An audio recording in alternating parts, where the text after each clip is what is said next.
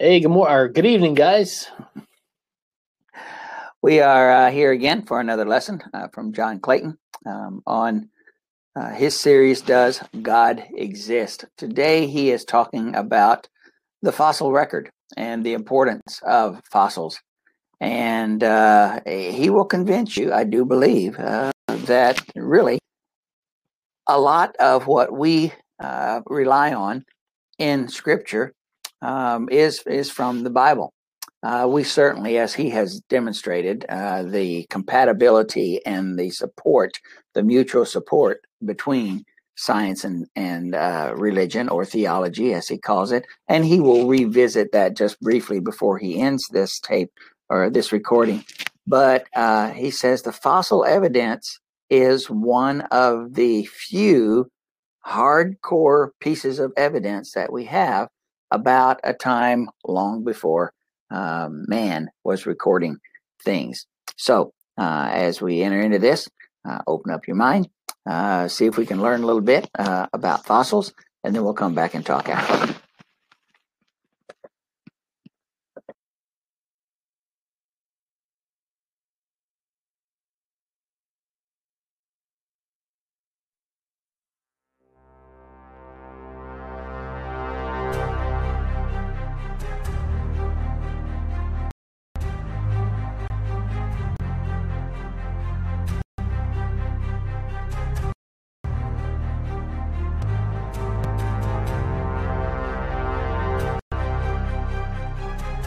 Welcome to the Does God Exist video presentation, program number 26, the fossil record. I'd like to encourage you to, if you haven't watched the previous program, number 25, in which we introduced what the word evolution means, talked about the difference between the fact of evolution and the theory of evolution, talked about the different theories like punctuated neo-Darwinism, all these fundamental definitions. The word kind means, it really is rather important for you to do that before you look at this presentation. Because the fossil record is the important part of how we deal with what is true and what is not true about evolution. We pointed out at the end of the last program that there are many biological evidences of evolution. And evolution is an unfolding type of change. And we talked about some of the reasons for that. There's no way you could eat a hamburger if it was chemically different than you are. There are many things that we have learned about how to take care of our bodies, the whole medical foundation based upon the similarities that exist in living things. Our understandings of the genetic source of diseases and the fact that we get a huge number of diseases from animals is all a part of understanding the biological connections between humans and animals and how that connection may have been related in the past. But the real fundamental issue is answered by the fossil record, by the historical record. And we ended the last presentation by quoting from Grassi's ancient textbook on biology the statement about fossils. The process of evolution is revealed only through fossil forms. This makes me rather happy because I don't know as much about biology as I do about fossils. My training is in physics and geology. It's not in biology. So that's one of the reasons why I have spent very little time talking about the biological evidence and why I'm not going to get in great depth into the genetic materials. There are people like Francis Collins who have done that. There are people who have taken much more conservative positions than he has who have done that, and you read those sources for yourself and evaluate what they have to say. But the fossil record is an important record. It has a lot to say to us, no matter what we believe and no matter what our position is on the discussions that we are having. What can we say about fossils?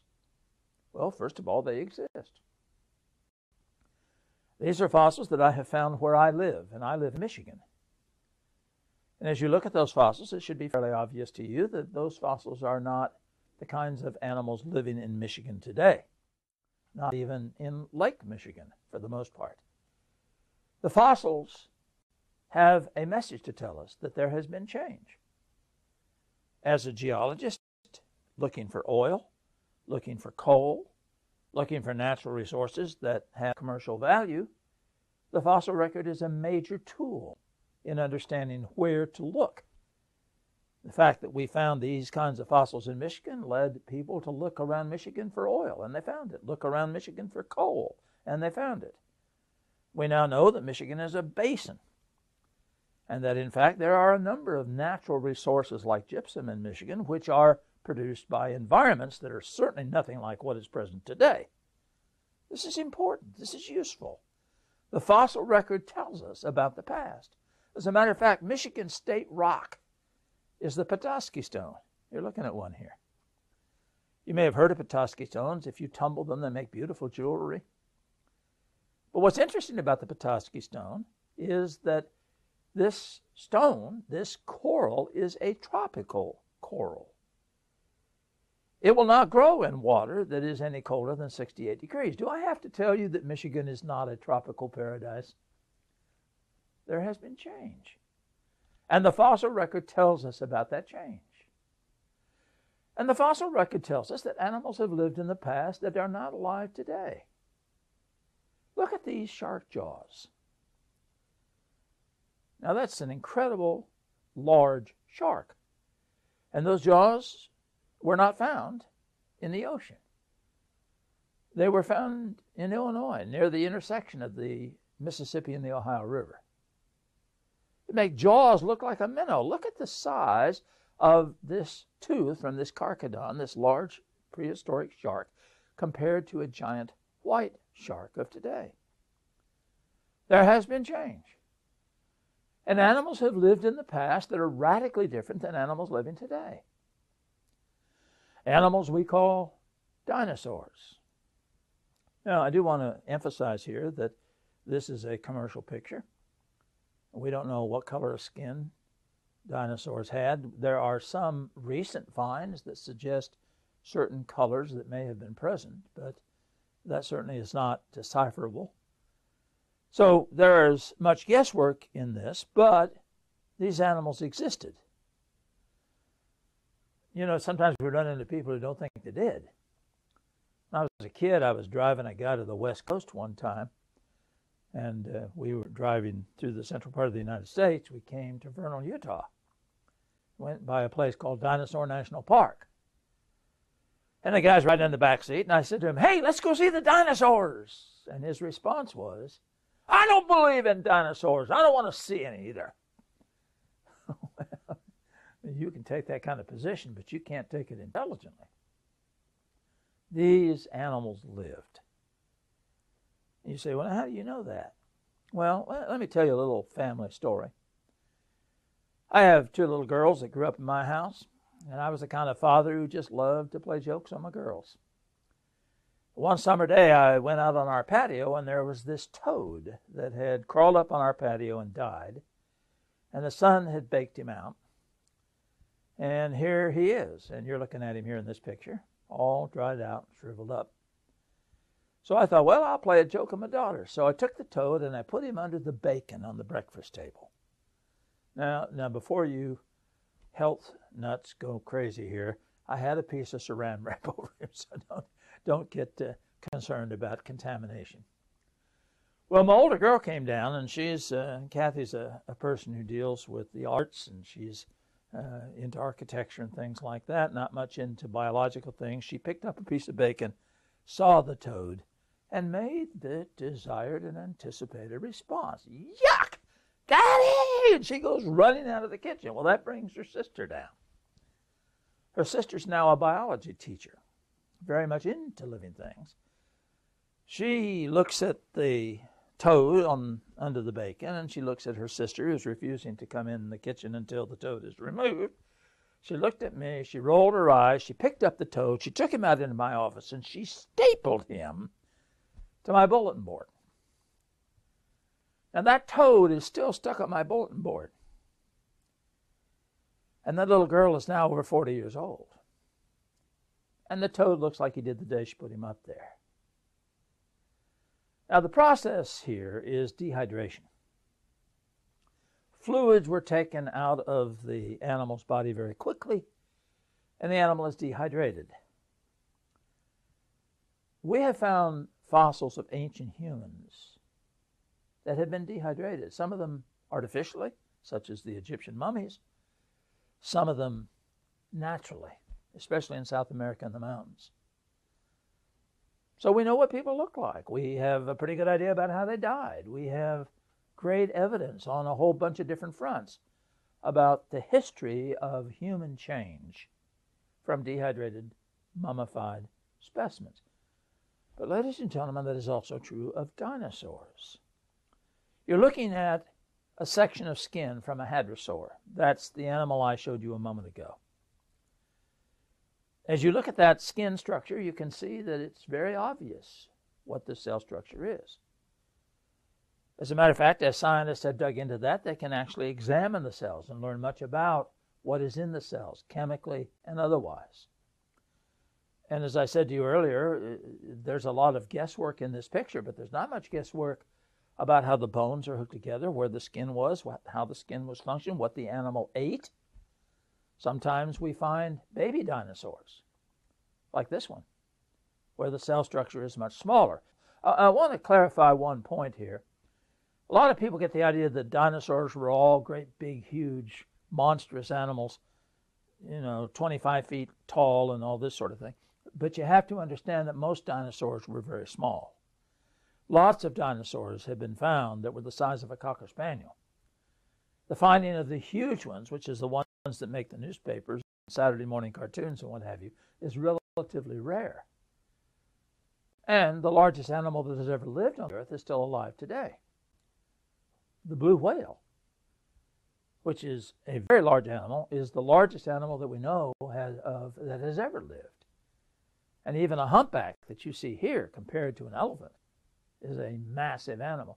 So we want to emphasize that not all the dinosaurs were great big huge things.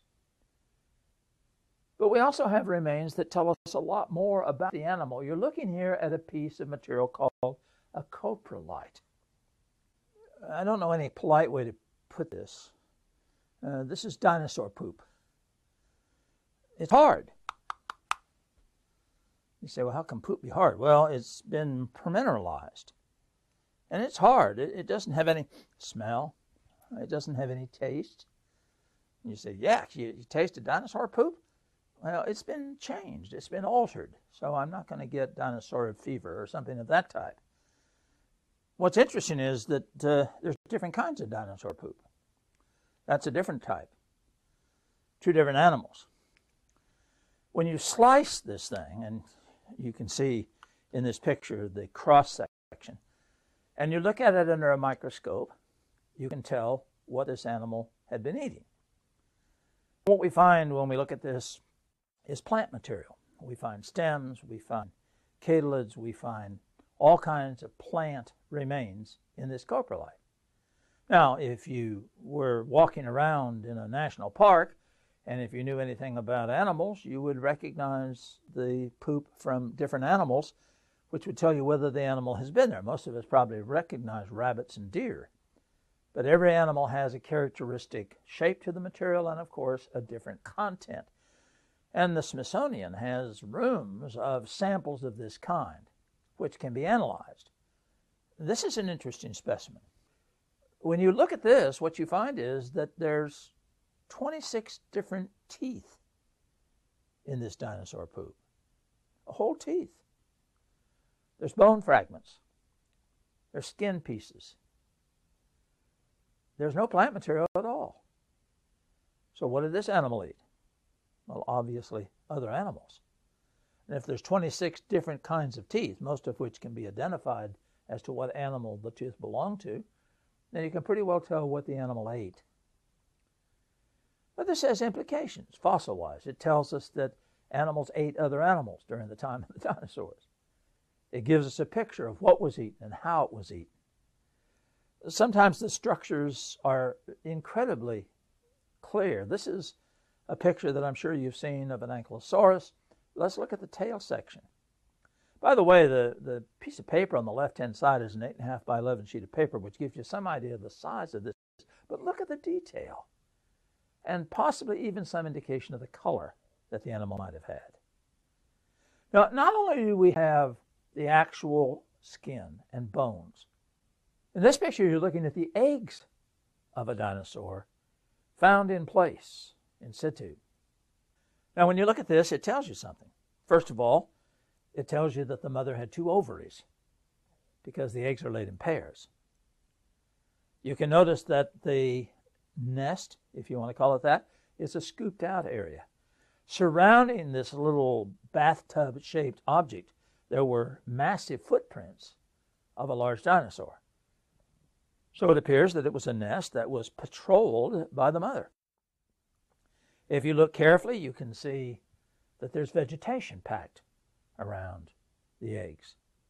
You're sort of reminded here of an alligator that will make a nest, put the eggs in it, cover it up with vegetation to stabilize the temperature, and then stay around to keep the predators away. What's interesting is that when you cut one of these eggs open, there's a baby inside. And you can see here that quite a bit of detail is present as you look at this dissected egg. So we know something about the embryonic development. We know something about how the baby's developed. We have some picture. Some of them are pretty large. Look at the one that the guy has his left hand on. So that tells us something about the history of these animals. In one case, the eggs were found with the mother still sitting on the nest. What you're looking at is her right leg and the eggs underneath her. Let's back up here for just a minute. If you look carefully, you can see her head turned across the top of her body. The eggs are off to the right and underneath. This is embedded in a wind-blown sandstone. So what we believed happened was that the mother had this nest. A large sandstorm came up. She went over and covered the nest to protect the eggs from the blowing sand. But the sandstorm was more extensive than she thought, and she smothered. And so we have this wonderfully preserved specimen, which tells us an enormous amount of detail about how this process of reproduction was carried on and how the animal took care of its eggs. One thing that may impress you as we look at some of these cross-sectioned eggs is how much some of these things look like birds. One of the big questions is, were the dinosaurs birds? Or at least were some of the dinosaurs birds? Because there are what appear to be feather imprints in many cases. And you compare the skull of a modern bird with one of these fossilized forms, you can certainly see the similarities. Sometimes there are vestiges of feathers, but you have to understand that feathers can be used for lots of things. They can be used to snag insects. They don't just have to be used for flight. They can be used for certain types of swimming or running, as is the case with a penguin or an ostrich. But the morphological comparisons with the human arm are very obvious. And so when you see reconstructions, you have to realize that much of what is done in these reconstructions is based upon the fossil evidence. Even soft tissue is sometimes preserved, like this stomach, which gives us some indication, and sometimes food is found in the stomach. And of course, sometimes we find animals still preserved completely intact. This is called amber. Amber is tree sap, like a pine tree, where the sap has oozed out. An animal or a bug gets trapped in the sap, and then because the volatiles evaporate, what you have left is a very hard material, which is called amber. As you can see, lots of different insects preserved in amber. So could you have a mosquito trapped in amber? Well, of course. Could that mosquito have taken blood out of a dinosaur? Well, certainly that's possible. Mosquitoes today can take blood out of a hippopotamus or a crocodile or just about anything. Nothing else, they'll go for soft tissue around the eyes or nose. So could you take the blood out of a mosquito and clone a dinosaur? And if some of you don't know what I'm doing here, this is the scenario of the movie called Jurassic Park, which showed in very imaginative form some theoretical concepts about how dinosaurs might have functioned. And by the way, what they proposed in the film could not happen because amino acids tend to rotate in their handedness, And we may or may not talk about that down through our discussions here, but there is a polarity, a left hand and a right hand, to living and non-living materials, and it tends to change when the animal dies, which means that the kind of thing they proposed to do in Jurassic Park could not actually be done as they did it. But we have found soft tissue in some dinosaur remains, including red blood cells in some, so who knows? But notice in this amber, we have a frog and we have a turtle. By the way, if you're curious, most of these amber collections have been taken from a place in the Ukraine, and the pictures were sent to me by a student there. And they are remarkable, and they do tell us enormous amounts about the past. But there's still another kind of fossil. And this is an interesting scenario because there have been some false claims here. You're looking here at a set of dinosaur tracks. This is from a place called Glen Rose, Texas, although I have been to several places where such tracks exist. The dinosaur tracks are in a limey mud. And you may, as you look at these pictures, you may wonder about the nature of the rock, but it's a very muddy, soft material, but when it gets lime in it, it becomes very, very hard. And in a place called Glen Rose, Texas, which is near Waco, there is a park called Dinosaur State Park, and Glen Rose has had a number of movies made about it. I have been there many, many times. One time when I was there, it was raining. You may think this looks like mud, but again, it's very, very hard rock. If you hit it with a hammer, your rock hammer would just bounce off of it. The rain makes it look soft, but it's not. But what I want you to notice here is that there is clear activity on the part of a dinosaur. The animal was moving that direction. The animal decided to go that direction. And the arrows simply tell you the direction of the tracks. So what the animal did was to plant its right foot and press its tail into the mud. You'll notice that to the left of the arrow, there is a tail imprint, and if you come up and look at that closely, you'll see scale imprints in it. And then the animal walked off, step, step, step, step. That tells you a lot, gives you information about the animal. You may have heard stories about human tracks and dinosaur tracks being found in the same rock layers in Glen Rose. That is simply not true. I have been there many times. The human tracks are contrived. They are not actual tracks. And if you have a question about that, I can offer you documentation on that. But my point here is that the fossils tell us something. This is an exercise that we used to use in our science program. It actually is from a place called Dinosaur State Park in Hartford, Connecticut. There's a bubble that covers this area. The two reference lines there are about 100 feet apart. So the larger animal is traveling 100 feet in maybe 4 steps. That's stepping right along. And what I always used to enjoy doing was asking my students to give me any reasonable explanation of what happened based on the evidence. Okay, have you made up your mind? Let me tell you my favorite one. I had a little guy, I taught at an inner city school. I had kids that had never been out of the neighborhood. And I had one little guy that came up and he said, I know what happened. I said, what happened? He said, well, Mama Dinosaur backed up and laid an egg. That's from top to bottom. And I said, really? He said, yeah, and she sat on the egg and made sure that when the egg hatched, the baby was okay. So that's what all those tracks are between the two lines. I said, really? He said, yeah, and they were very polite dinosaurs, like Chinese dragons. They backed away from each other very politely, nodding as they went. And I tried very hard not to laugh. But then I said to him, well, okay, I'll give you credit for that if you can offer me any evidence to support it. And he said, well, I can prove it. I said, really? Well, prove it to me. He said, well, look, the footprints in the lower right don't sink in as deep as the footprints at the top. So clearly she got rid of something. I was speechless. He had the right observation, didn't he? Then I thought I had him. I said, yeah, but look at this. The footprints are further apart for the bigger dinosaur between the two lines. How do you explain that? He said, well, you know how it is with parents. They can't wait to get away from the kids. Well, you take whatever explanation you want. The point is, it's a fossil. It has something to tell us about dinosaurs. They were clearly bipedal in this case. I would suggest it indicates carnivorous activity, but you might have a different idea. I've had kids say, no, they were like kangaroos. She put her baby in her pouch. And well, this is an important point. We don't know what the soft tissue was like, so you can't disprove that. Based on the evidence, there's more than one possible explanation. But there is one very, very important point here that needs to be made about what the fossils have to tell us. Evolution is based on a religion, on a faith at least, which is called uniformitarianism. Uniformitarianism is the religious belief that no process has ever happened in the past which is not operational today.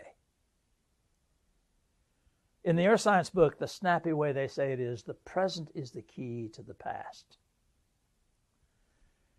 So when we look at a rock deposit, we assume the rock deposit was produced by the same process we see those rock deposits being laid by today.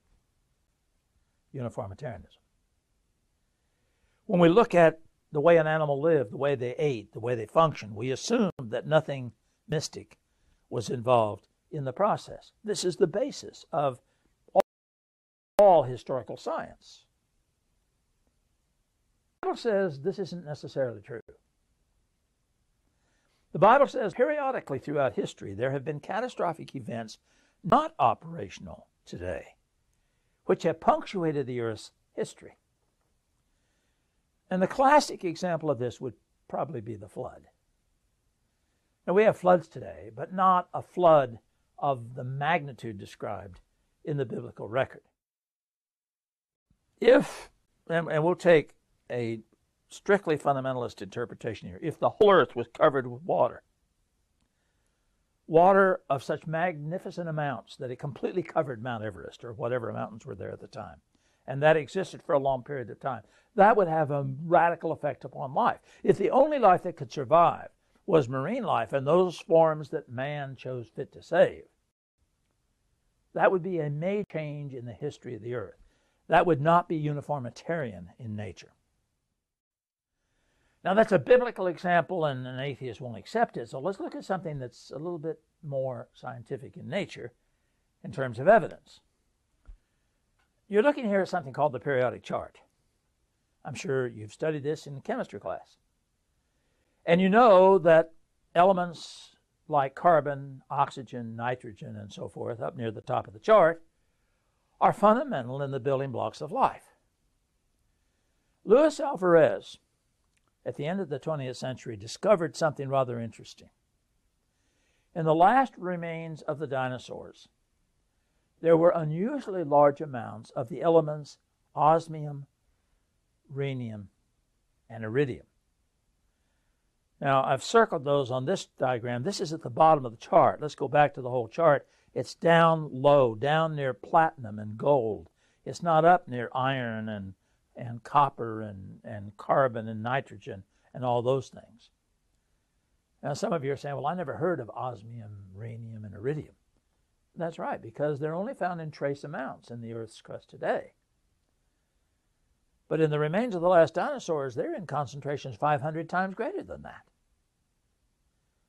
So Alvarez had a proposal, which I think has been pretty well been verified in today's world, because we now know that asteroids, large hunks of rock from space, have struck the Earth and left the elements that they are composed of on the Earth, and one of those combinations that is present in the same concentrations found in the Cretaceous deposits of the dinosaurs are the elements osmium, iridium, and rhenium. So the scenario is that at the end of the Cretaceous period, when the dinosaurs became extinct, a large asteroid hit the Earth. As this thing hit the Earth, and by the way, these pictures are from various scientific publications, various websites, and so forth. As these things hit the Earth, they would have vaporized themselves and part of the Earth's crust. But this would have produced monumental effects. If it hit in a water environment, then you would have a nuclear winter effect. Massive amounts of material thrown up into the atmosphere. A tidal wave generated by the collision. What's interesting is that in the Yucatan Peninsula, there is a place that looks very much like this. This is a radar imprint of an area on the Yucatan shoreline. That black line running through the center there is the shoreline. What is indicated by white dots here are forms of material called cenotes, which are quartz minerals produced by very high temperatures and very high pressures. That doesn't happen in a volcano because, while you can have very high temperatures, you don't have high pressures once the material is extruded. So what is believed is that this is a place where an asteroid hit. If it was on this coastline, there would have been a tidal wave generated in the area around the Gulf, and there is a tsunami line on the opposing shoreline. It's important to understand that this evidence suggests that, in fact, this was a catastrophic event. And since this study, there have been other studies. For instance, in Sudbury, Ontario, pretty good documentation has been given for similar things. This would have thrown massive amounts of material into the Earth's atmosphere, and you would have had a nuclear winter. What's interesting is that it's not just the dinosaurs became extinct. There was a massive drop in phytoplankton in the oceans. This was a worldwide event, and it produced massive change, certainly not the kind of thing that is happening today, not a uniformitarian principle. And you can go all the way around the Earth today, and you can see this deposit at the Cretaceous boundary. So the assumption that the present is the key to the past isn't always true. And we only looked at one evidence. There are a variety of evidences in all kinds of different forms that changes of a catastrophic nature have occurred. So any particular concept that is based upon uniformitarianism has to be looked at very, very carefully. Uniformitarianism is not true. Let me make a closing point here.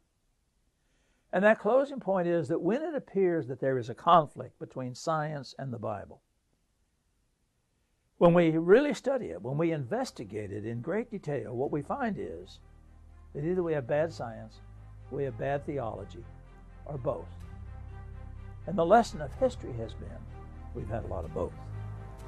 And we'll try to discuss some of that in the next presentation.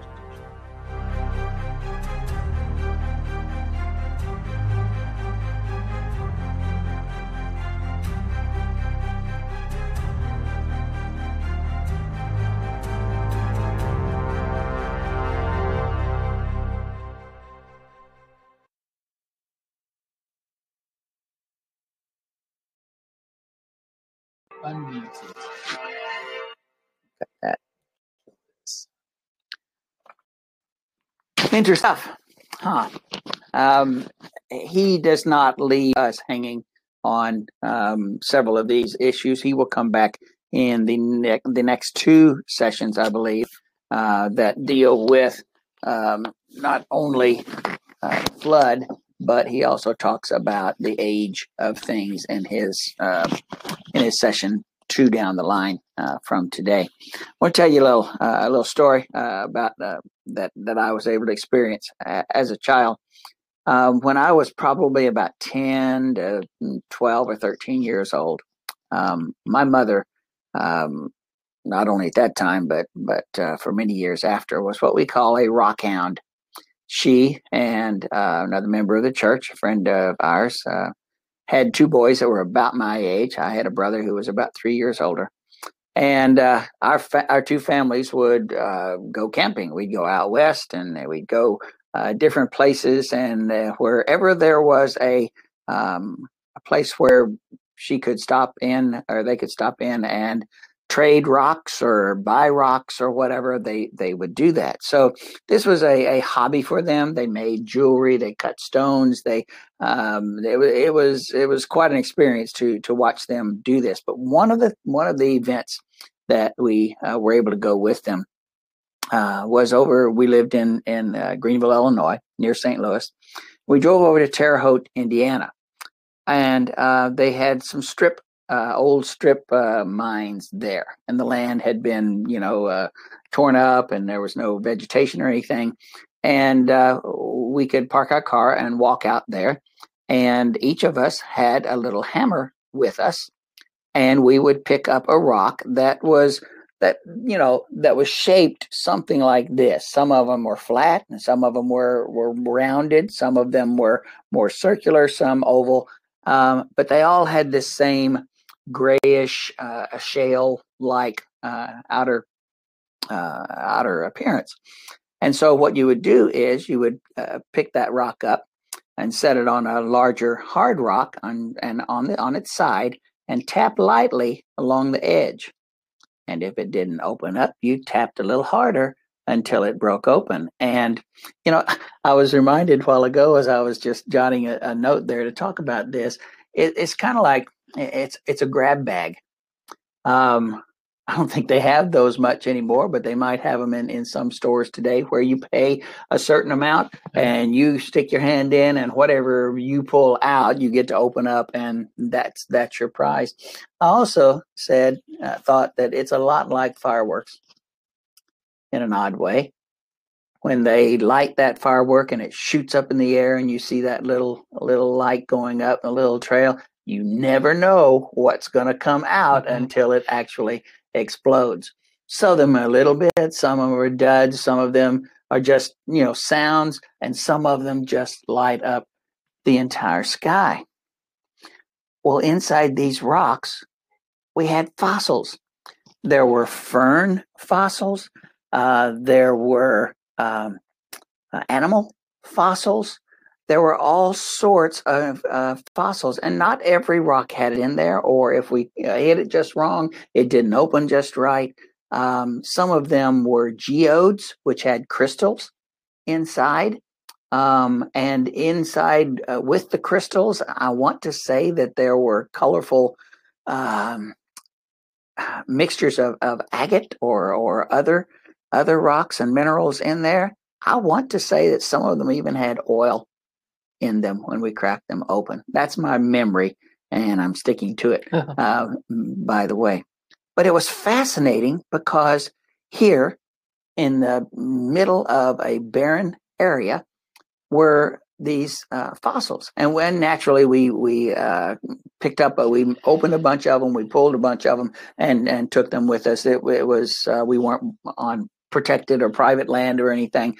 It was just open to the public. And so we were able to take those home and continue cracking them open. But I thought, well, this is a really interesting situation. Here I have a rock that has a plant inside of it. And so when Clayton talks about the fossil record, he's talking about the fossilization of living things, whether they be plants or animals or whatever the situation might be. There were some that had small fish in them. Maybe you've seen those, just little bitty fish or even larger fish. And I've still got some of those at the house. I meant to try to find one before I came, and then I forgot. I looked around my office and on my shelves, and I must have put them somewhere else. But I've still got some of those that I had when I was 10 to 15 years old, which means they're durable. Let me put it that way. Obviously, because they lived through centuries of time. All that to say that what Clayton has to offer for us in this particular session is the notion that we have evidence of past life. We have evidence that animals, different from the animals that we have today, lived and thrived and fed on one another. And he talked a little bit about this notion of uniformitarianism, the notion that nothing has interrupted or changed the way things are. You can look at the past and see that the same operations are in effect today. And in some ways that is true, but in many ways it's not. When you start looking at the fossil record and other geological evidences, you see that catastrophic events like the flood, like things mentioned in the Bible, the plague, like let's see, there was another one he had here, the flood, the plagues,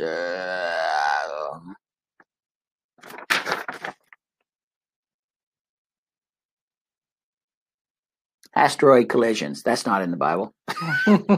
but he did talk about those in the past and how they have altered our Earth. And so you cannot take an approach that the world as it is now is as the world always has been, because there have been catastrophic events that have changed things. The very fact that in Michigan and in Illinois, you find fossils of seashells that are not freshwater seashells tells you something. And he did mention this idea that the flood, if it was indeed worldwide, would have been able to do something like that. And that's not something that uniformitarianism can explain, because they say it has always been the same, and we haven't had. If we've had these, then it hasn't interrupted. A little Bible to back that up. If you'll go back and look at the Genesis account of the flood, people started living much shorter lifetimes directly after the flood. Noah lived much less time, 300 years less than I think it was his grandfather, Methuselah, right? Yeah. After that time period, people start living what we would consider more reasonable lifetimes. Abraham lives like, I think, 120 or something. Yeah, and doesn't it say, there is a passage that says the life of man shall be 120 years? Something like that. Something like that. And there is an interpretation that is when that took place. And who knows why. God had the ages of man from Adam up through Noah were like 400 years, 500 years, 600 years, 700 years, and so forth. 969, I believe. Methuselah takes the cake there. But probably several cakes with all those candles. A lot of cakes and a lot of candles. So we do have a change that took place there, and God, that may have been in God's design to do so. It could be that living a long amount of time, one theory would be to populate the earth in the way that he did early on. So what are we saying? Here are some things that he mentions on our sheet, our question and answer sheet. What is a fossil? Any evidence of life that has existed in the past, including bones, skin, tracks, waste products. Oh, he mentioned coprolite. I've held coprolite in my hand. My mom, I think, bought a piece of that, and her friend Helen had pieces of coprolite that they had purchased at rock shows. Yes, rock shows do exist, and they aren't rock concerts, by the way. Those are two different things.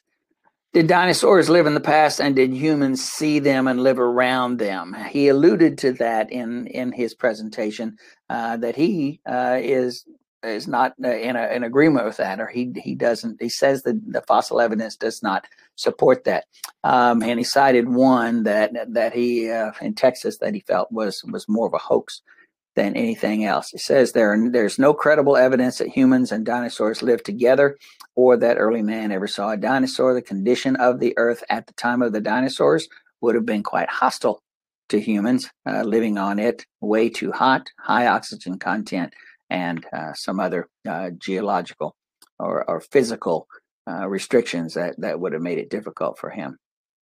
Do you know what he says to the Genesis, like the days of creation? Yes, I do, but that's coming up in future Stay sessions. tuned. Stay tuned. I'm interested. Yes, this his approach, and I've listened to it more than once. His approach to the age of things is what he's talking about there. Is quite interesting. And if you want to cheat and go forward and listen to that, you can go on his website and go. I think that's where he deals with that. But I would encourage you to let's take next week, and then that the age of things is the one following next week's. And so, as you've seen, he builds on things as he goes. And at the beginning of every session, he says, I hope you listen to the last session before you listen to this one. These are sequential. He is building an argument, and I think it is an amazingly well-constructed argument, providing us with evidence that God does exist, and the God of the Bible is that God that we know and talk about. What good were dinosaurs? He says they have been called the gardeners of the Jurassic, that age which they existed. They pruned the rapidly growing plants. They broke down plant materials into anaerobic or without oxygen mats that would have eventually produced coal and other resources that man would need. They were part of the Earth's ecosystem that would produce the resources that we use today, that some are trying to rid us of using, we might say. As far as points, other than that, with his talk, I don't have any other points concerning that. I did want to say that this idea that of the uniformitarianism, that things have always operated the way they have in the past, and we can go back and see that in our history that is recorded for us. And he would say, obviously, catastrophic events have changed things, have made things a little different for us. And he didn't have time, but he flipped up there that chart of 14 problems. That green one that had 14 items on it, I think those were problems, issues that uniformitarianism have to deal with. And from his perspective, they don't deal with in a very effective manner. And if you want, you can go back and find this presentation online, freeze it on that one, and then take a screenshot or something and go check out some of those yourself. But I just wanted to highlight that because sometimes he'll put something up real quick and he'll allude to, something right at the top of it, but then not the rest. I thought that was, if those are indeed 14 different problems that uniformitarianism has, and they can't or won't or don't answer, then we've got a problem with uniformitarianism. Evolutionists, those Darwinians, those naturalists who say that all life has emerged from a single cell, have similar problems. I think that was one of the questions over here. Do fossils show that all life evolved from a single cell organism? And he says, no, exclamation point. This is actually unprovable because every step would have to be documented for literally billions of changes. And that's what evolution is, changes. The lack of truly transitional fossils from one kind to the next, which their theory proposes, they don't have. And it's always amazed me that scientists who are such sticklers for the scientific method and for evidence and for proof of things, when it comes to evolution, they are willing to look the other direction or just say, well, we know it happened this way because we have this step over here and we have this step over here. And they say this one led to this when they don't have any kind of evidence for that. And in the realm of evolution, they're able to say that that's a piece of gap evidence, and it's so such opposite of the way they operate in almost every other realm of science. It's kind of interesting little tidbit here about transitional animals, and the missing link kind of is how we've colloquially referred to that thing. Back when Darwin was writing The Theory of Evolution, the book, he said that given enough time, we would be able to find thousands of examples of transitional animals. It's been 150 years. We haven't found a single one. Yeah. That's telling in and of itself, Yeah. Different train for a different day, I guess. And people say, well, we're not looking in the right places. They're there. We just haven't found them. Find one. Well, that's not proof. That's not evidence. Yeah.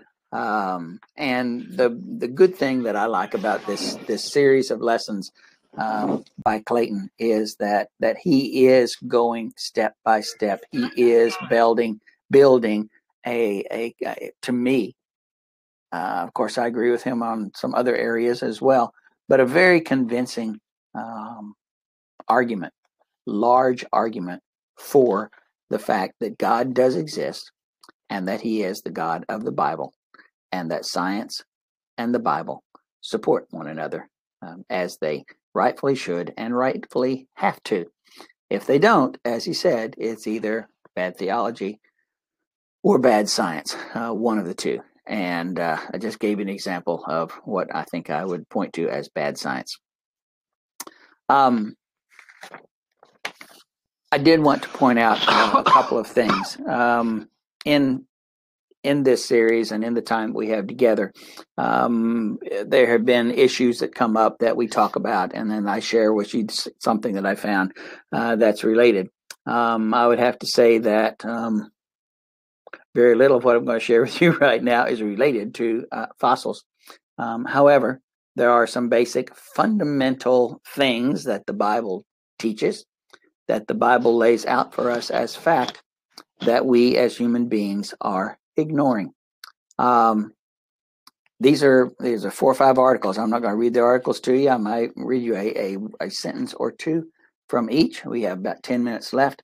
But these are things that we as Christians are running up against and are going to have to deal with. And some of them are really discouraging and distressing. All of these were within the last week, January 14th. At an elementary school in Cupertino, California. And I understand that this happened last year and not recently. But it will, if it didn't happen in Cupertino this year, it happened somewhere else this year, because this is part of what is coming at us. A teacher of 3rd graders instructed them to deconstruct their racial and sexual identities, then create rankings based on their power and their privilege.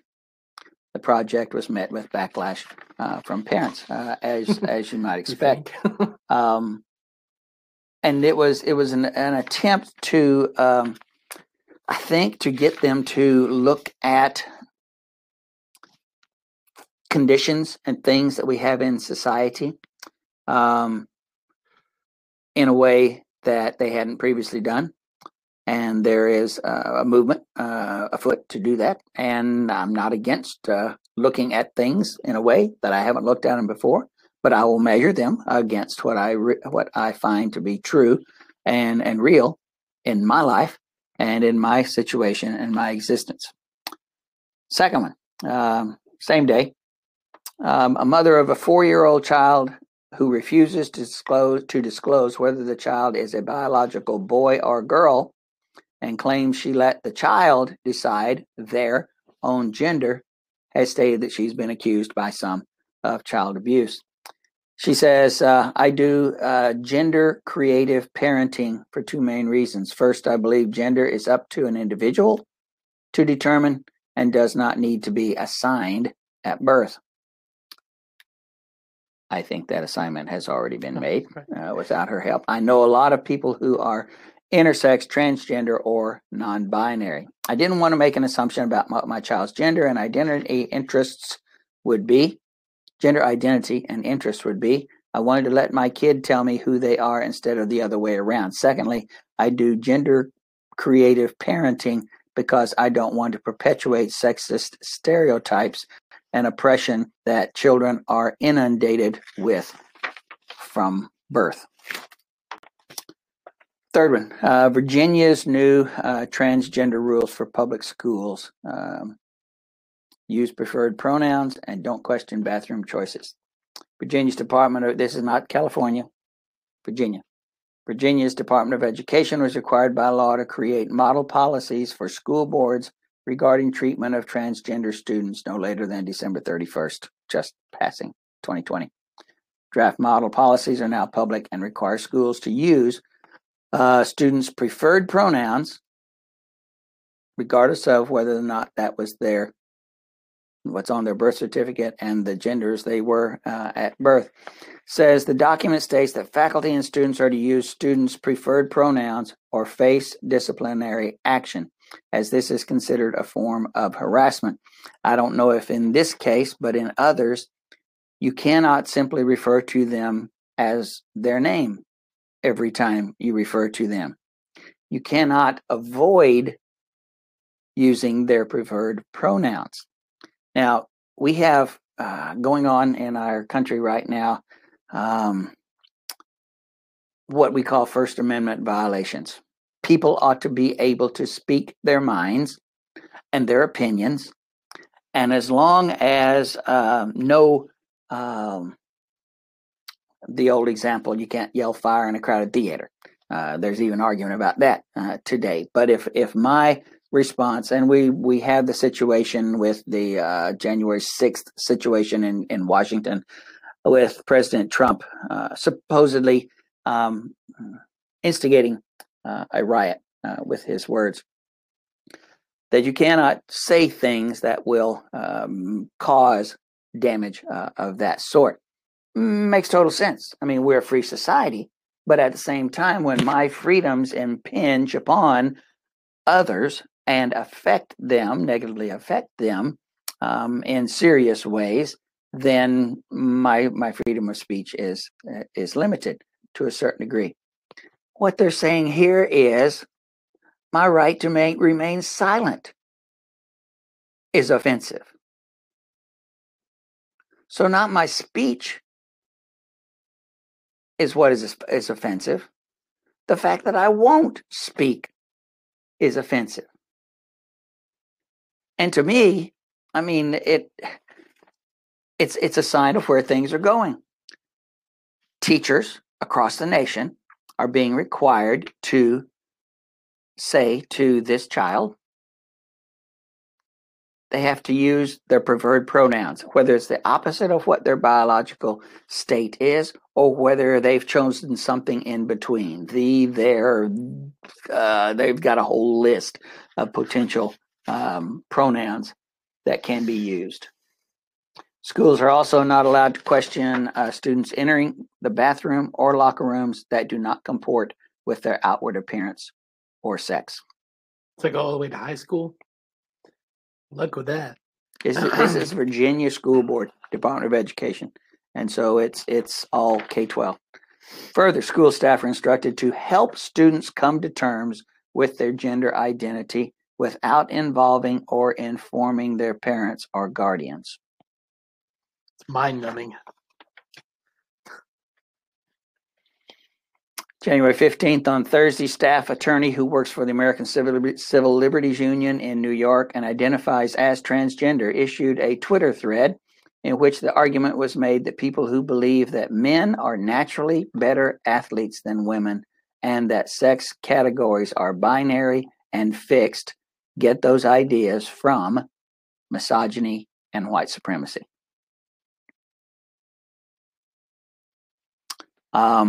We have individuals who are claiming transgender. We have two boys, was it in Connecticut, that broke all sorts of girls' track records and took away state trophies because they claimed that they were female.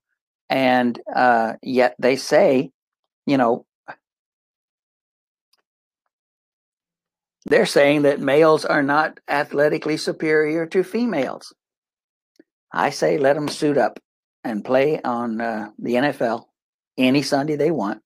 And the best of them, there is a difference. And we are so blinded by our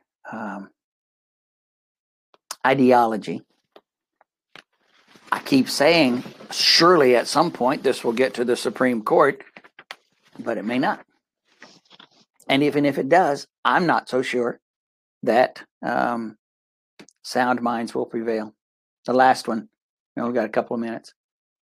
New administration is reportedly preparing a widespread rollback of policies fostered by the previous administration, Reproductive rights advocates expect the new administration to quickly overturn the previous rules, like banning federal funds for foreign and international health organizations that promote and provide abortion. Some also report that that our new president has promised to codify abortion into federal law in an effort to prevent any potential Supreme Court overturn of Roe v. Wade and combat the increasing number of state policies that seek to protect the life of the unborn.